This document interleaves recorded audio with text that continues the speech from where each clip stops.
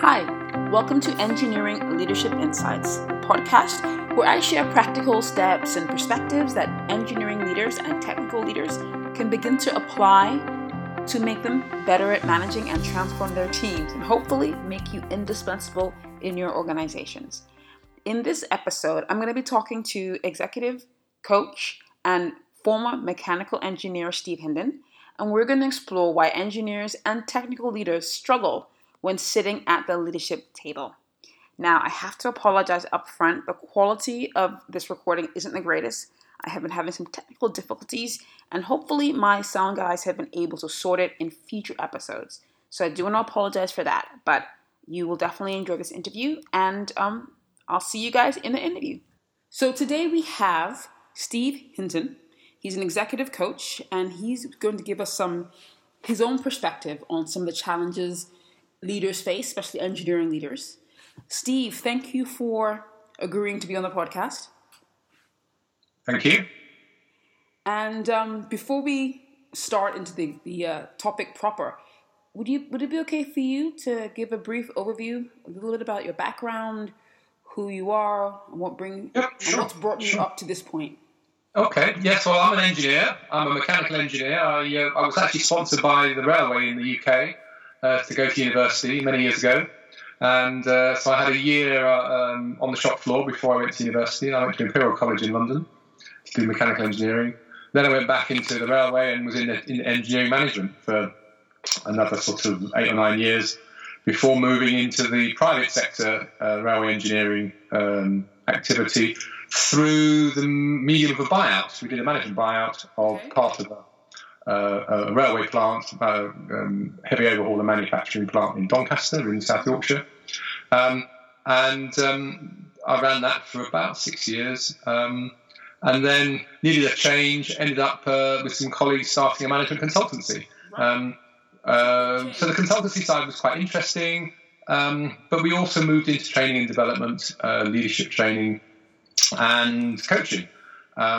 And we worked with all sorts of organisations, but manufacturing, engineering companies, as well as public sector organisations. That company was, I think I ran that for about 18 years. And then I wanted another change, so I started this coaching business about 6 years ago, focusing more exclusively on senior coaching, so one-to-one work and team coaching. And again, quite a focus on technically based businesses, whether it's engineering, manufacturing, distribution, utilities, those sorts of things. Plus, I also do some work in the National Health Service with clinicians and managers, and occasionally with universities, again with academics and with managers. So fairly broad spectrum. I'm also just recently started being involved in an automotive component startup. I'm a 50% shareholder in a small company down in Sussex that's using a technique or a process called turbo expansion to boost the power of turbocharged engines and provide better fuel consumption and emissions. So that's quite interesting. So I'm quite busy, as you can imagine. It sounds like you have been quite busy. Junior manager generally, where you're a bit more hands-on, right, just by the scale of the organisation. Yeah. And then the other sort of person that I might get involved in are the ones who perhaps have got into a bit of trouble. Right. So for some reason their career has stalled. And in a lot of big companies, if you have a poor annual review, then they're on your case pretty quickly. And the more enlightened ones tend to put a bit of coaching support in to help the individual get back on track, basically.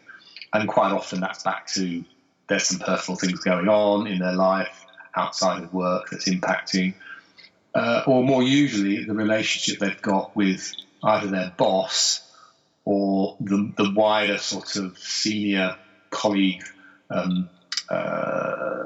environment. And it's that sort of relationship issues, those sort of relationship issues, and their sort of orientation towards that we often tend to work on. So both of those are reasons really for focusing more on the senior people in an organisation.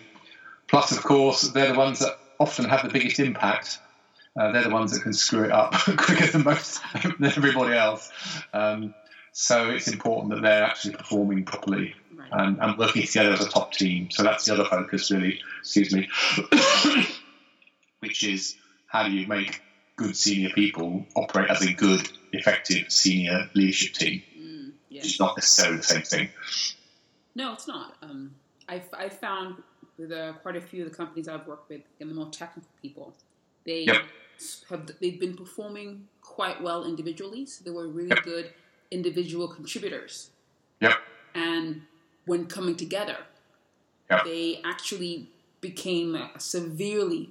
I'm thinking I have 2 or 3 examples in my mind, but these companies, these senior leaders became severely underperforming. Frightfully so. Yep. And I think that's because, a lot of management education is about, individual activity and how you do stuff. And while there is work on, relationships and working together, there's relatively less stuff on, well, how do you know that your team is a high-performing team? What is a high-performing team in terms of a leadership team of an organisation or a technical department or whatever? And these are issues that people don't often discuss.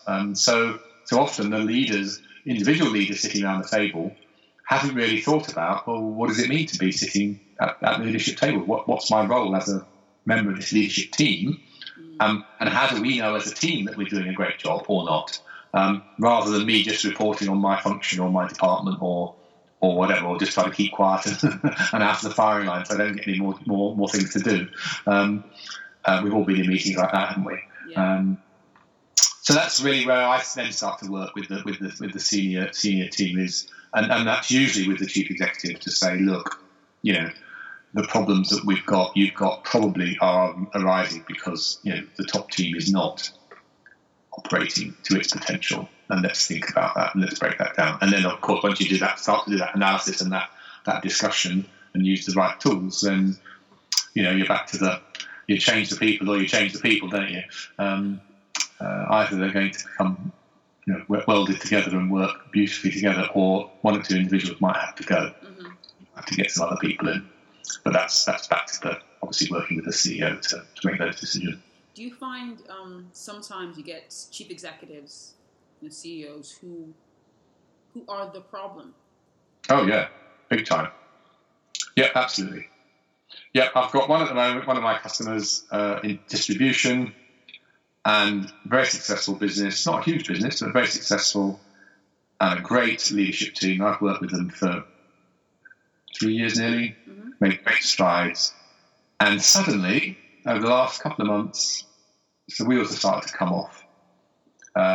Really? And it is down to the individual. The CEO has got something's going on, and I haven't managed to nail him down yet.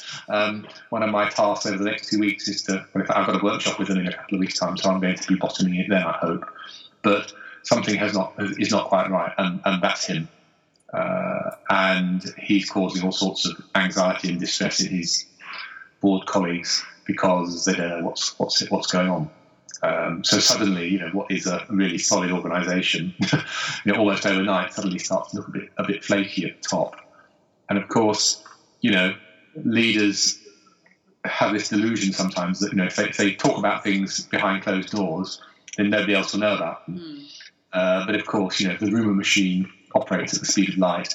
And people's demeanour speaks so loudly. You come out of a meeting, and even though you don't say anything, the staff, the secretaries, whoever's in the office at the time or around knows exactly what that meeting's been like. And they can tell instantaneously. So if there's something not quite right, then everybody knows. And I find when things like that happen, where there's something going on in the leadership cadre, and they're not talking about it. They say nature abhors a vacuum. The rumor mill of the organization, based on what people can piece together, will create a story. Oh, absolutely. And that story often is, in quotes, more true than the actual truth.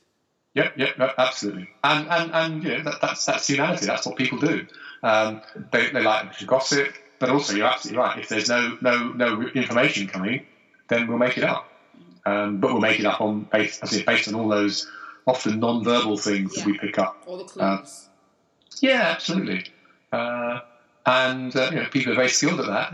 That's how we get along in society, isn't it? We pick up all these signals, often subconsciously. So it's no real surprise that people suss stuff out. So the only surprising thing is that the senior people think they're being so clever by not telling anybody. I remember I was doing a workshop with some engineering execs, and we were talking about ghosting, and I call ghosting employees when someone is terminated and no one is told why. Oh, okay, yeah. And I asked them, so when you do that, like you fire a middle manager, you fire someone who's a member of a team, do you think the other people don't notice the person's gone? Yeah, great question. Yeah, and the sort of corollary to that is when there is somebody causing the problems, and the senior manager agonise about firing this middle manager. What's everybody else going to think? And of course, when they eventually get around to it, everybody else says, "Why on earth did it take you so long?" We all knew that guy was an idiot. Why didn't you fire him 6 months ago? If you were doing your job properly, that's what you'd have done. Which sometimes comes as a big surprise to the senior people who sort of think people might be thinking the opposite. But generally, people don't want to have plonkers in their team, do they? They want to work with good people, and they don't like it when they see, in their perception, that senior management are giving people an easy ride, and letting them get away with things that they're not being allowed to get away with. So we've talked about a few things on this podcast. I do have a question for you. What Sure. would you say a major challenge faced by engineering leaders is? Something that you've witnessed, and what kind of impact does that challenge have? Sure. Well, I think, we talked earlier about what's different about helping people in engineering leaders compared with leaders in other functions or specialisms. And I think what I observe often in the engineering environment is the sort of failure to give value to and to understand. I guess it's sort of the emotional, interpersonal motivations of people. Right. So, because engineers tend to be pretty logical and practical and da-da-da-da-da, and sometimes subconsciously, I think they perhaps either don't appreciate or don't value this, what's often sort of derogatorily called softer skills or softer issues. And of course, they're not soft at all; they're extremely hard and difficult. But if you don't give value to understanding what it is that makes people do what they do or not do, then you're going to find life as a leader very difficult. And that obviously applies to the behaviour that you have with your staff, to your customers. But as you get more senior, the key understandings that you need to have are: how are your colleagues, your future board colleagues, for example, how are they going to react to you, and how should you react to them? How do you manage your boss or your boss's boss? Yeah. And how do you manage the perception of the wider leadership of the organisation of you? Because if you want to progress and be thought of properly by the rest of the leadership cadre, you need to manage that. You need to manage that perception. And I find a lot of engineering people with an engineering background find that more difficult than others to get their heads around.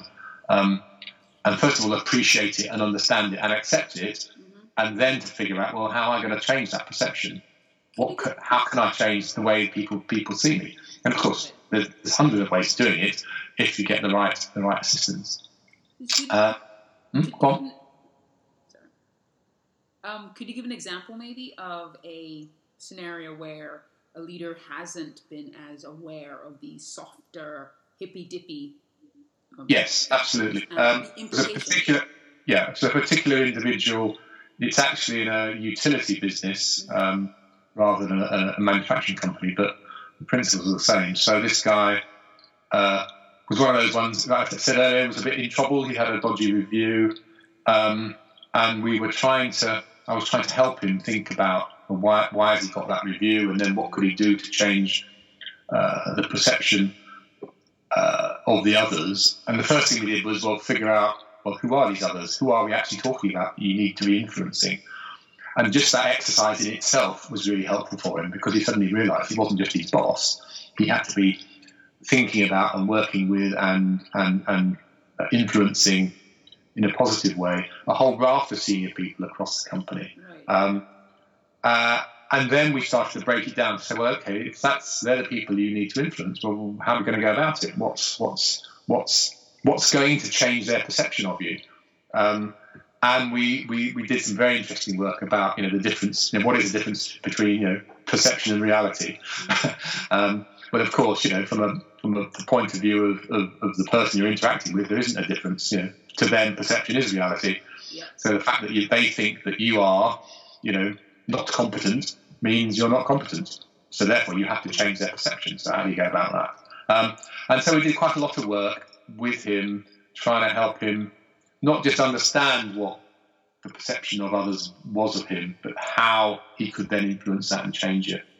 And yeah, we got him back on track, and he got promotion, and he had a much better not just a self-awareness, but also awareness of what it was that was motivating these other senior people, or more senior people, and what were the triggers that would change and develop and modify their perception of him. So that was I think a very good example of those issues being sort of identified and then addressed. Sounds like it. So when going back to your example, because it's a really interesting example you gave. Can you just share with us one thing that you got him to start doing differently or to stop doing? I got him to. We used a very simple tool called Johari Window, which I'm sure you're familiar with, which is a way of understanding how much you reveal of yourself to others, and what do you sort of hold behind a wall, if you like. So what do you think about yourself that you don't let other people see, and that's really helpful to understand how people are perceiving you or not perceiving you. And what I got him to do was spend time or make time with these people to talk about some of these relationship issues, rather than just stick to the, I've got to come to have a meeting with you about Project X, and all we do is talk about Project X. Make sure you have time to talk about you and their perception of you, which again is quite unusual. Most senior people don't do that. They just rush from meeting to meeting and are very focused and do the important stuff, when actually the really important stuff is, how are we getting on? How do you see me? What could I be doing better or differently? Oh, and by the way, if you did this better or differently, that would help me too. That's the biggest change, I think. He got that big time and started to do it. And of course, that then started to continue to change the perception of these other people, because they suddenly realised, look, actually, this guy's A, a lot better than we thought, and B, he's changed. He's more interactive, he's more helpful, he's more open. That's cool. Yeah, we like it. Excellent. Okay, another question, just following up from that. So you've given us a very, very really good example of what that you did in that situation. For lovely engineers or scientists who listen to this podcast, what if you had to give a single piece of advice, maybe if you're feeling generous, but at least one piece of advice on what they can do to be better at, to be more aware of, or better at handling the soft, hippy-dippy stuff, what would that be? Well, I think there's two bits of advice. One is, and I would say this, wouldn't I, as a coach, but actually get some help, because get a coach, get the organisation to pay for it if you can, because it's a very effective way of developing these skills. Right. And the reason it's so effective is because it's one-to-one. So you don't have to go away for a week and sit in a class, where only sort of 10% of it is actually relevant to you. Yeah. You do it in smaller bite-sized chunks. You have to do lots of work in between the sessions, but and of course it's customized to you, which is really helpful. So that starts then to put value on your development in your eyes, but also in the company's. You're having a conversation with the company to say, I really want to progress. I want to get on. I want to be a better leader in this engineering business, and I want you to support me, and I want to take this seriously. So that's the first thing. And then to support that, and in parallel with that, do some reading. Just as you would if you were, you had a technical problem or an issue, you go and mug up on it, wouldn't you? You go and read the papers and you do some research. But you can do the same thing on all this interpersonal leadership stuff, can't you? Some people could do that on its own. I suspect most people, they wouldn't be as effective if they just tried to do that, rely on that on its own, and didn't get some coaching assistance as well. Yeah. Just as you would with a technical problem, because go and read it up and then you go and talk to somebody, wouldn't you? So I've done a bit of research. I think the problem's this and the solution's that. What do you reckon? And you'd have a debate about it, wouldn't you? Absolutely true. And that's exactly what you do with your coach. And the coach is there to to help you understand what the issues are, B, to help you understand what you want to do and where you want to go, and C, to give you the tools and techniques as you progress. But as you get more senior, should you then say, okay, I've made it now, I don't need a coach anymore? Well, I would disagree. I'd say it gets even more important. But the coach relationship changes because you've got a lot of the tools and techniques now. You've got the experience. Your coach becomes more of a thinking partner. So when you've got stuff to work on, your coach is there to help. They're not going to tell you what to do, but they'll help you work it through and come up with your authentic understanding and your authentic plan and direction as to what you're going to do about it. Yeah, I think I have an interesting analogy about that. I meet a lot of managers and executives who feel, I'm senior now. I'm the regional vice president, North American VP. I think I have it sorted. The frontline guys should have the coaching. Yeah. The example I give is you take some of the best athletes, yep. and they probably invest significantly more in coaching. Yep. And they're not going to say, because I am Usain Bolt, I'm the fastest man, I don't need any coaching anymore, I'm good. No, they don't. No. They invest a lot in it because they want to stay the best. Absolutely. Yeah, but I use that analogy too. And I think I also agree with you about the technical support. I mean, many of these companies have a technical assurance authority or a technical authority where if you're having a electrical issue, you're doing an electrical design or installation, you should take your design to a technical authority who signs it off, who will review it and sign it off. And a technical authority, if I'm an electrical engineer, I've been educated 4 years, I have a master's, maybe 5 or 6 years. I have been trained, brought up through the company in a grad scheme or apprenticeship. I've had a boss who's managed me and mentored me technically. So I'm now taking my design to a technical authority. I may have 5, 6, 7 years experience. And the technical authority may have 10, 20, 15 years experience. And they sign off that. Leadership, the more leadership people issues are things that we know have a huge impact. But we don't have that level of training or experience. And yet I think I can do it by myself. Yep, absolutely. Yeah, it's really interesting, isn't it? Mm-hmm. That character value is put on it. Yeah, absolutely. Yeah, good. Okay, so I think we've covered a lot in the time we have, Steve. Excellent. Great stuff. If people want to get a hold of you to find out if they get more information or possibly work with you, what's the best way for them to do that? Well, there's a number of ways. One is you can look at my website, which is hintonshearline.co.uk. That's SHEER. And on there, you can sign up for our newsletter and see our blogs, etc. Okay. I'm on Twitter at Steve N. Hinton. And you can get me on LinkedIn. If you just search for Steve Hinton, you'll find me on LinkedIn. Well, if you could do us a favor and just give me those links, I will put them in the notes for the podcast so people can just click them below and get there right away. Absolutely. That's fantastic. All right. Well, it's been great talking to you. I've definitely learned one or two things. Well, actually, a lot more than one or two. But... Excellent. Well, it's been great talking to you as well, Julian. I wish you and your clients all the best in the future. Thanks for listening to the interview, guys. I hope you found it useful. If you have any questions about things that Steve touched on, please feel free to get a hold of him. I put his contact information in the notes for this podcast. You can also get a hold of me about something Steve has mentioned or really anything to do with technical leadership or leadership in general. You can get a hold of me at hello@fullofjimmy.com. Better still, why don't you join our new Facebook group for technical and engineering leaders? I have left the link for that in the show notes too. I look forward to hearing from you guys in the group or via email. And until next time, take care.